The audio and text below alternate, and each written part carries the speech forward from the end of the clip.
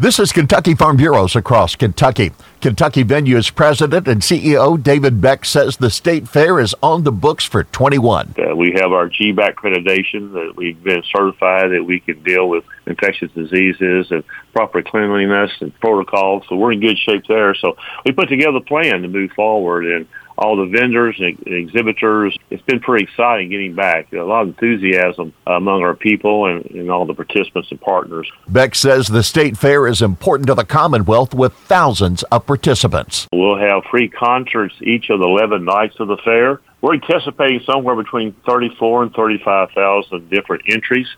People entering to compete, to show the things that they're proud of, that they've been working on. And we anticipate somewhere between 11,000 and 12,000 different animals on the property during the fair.